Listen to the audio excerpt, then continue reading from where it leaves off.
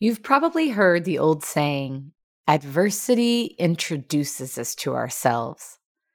There's a call for appreciation for diversity in that statement because it's a reminder that in challenging situations, aspects of ourselves emerge that we don't often see.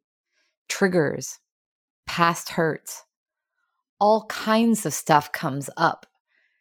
And as awful as it may feel, it's the coming up of those thoughts, those triggers, those challenges that's valuable if we're courageous enough to look at them and lead through them.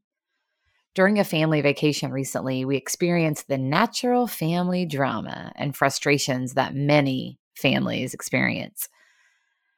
And after some very tough words with a family member in the midst of it all, I took a walk to process the hurt and the frustration I was feeling.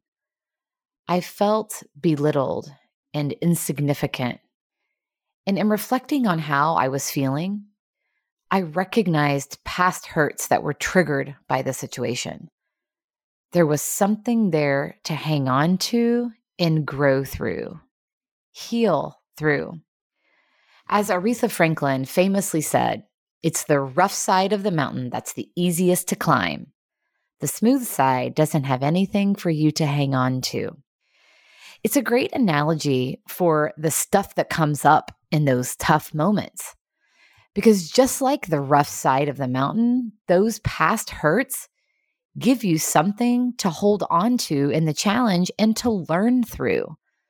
So here's to viewing the challenging moments and the stuff that comes up with openness and grace. Hold on to it, look at it, and learn what you can through it. What a great way to take care of yourself and ultimately each other.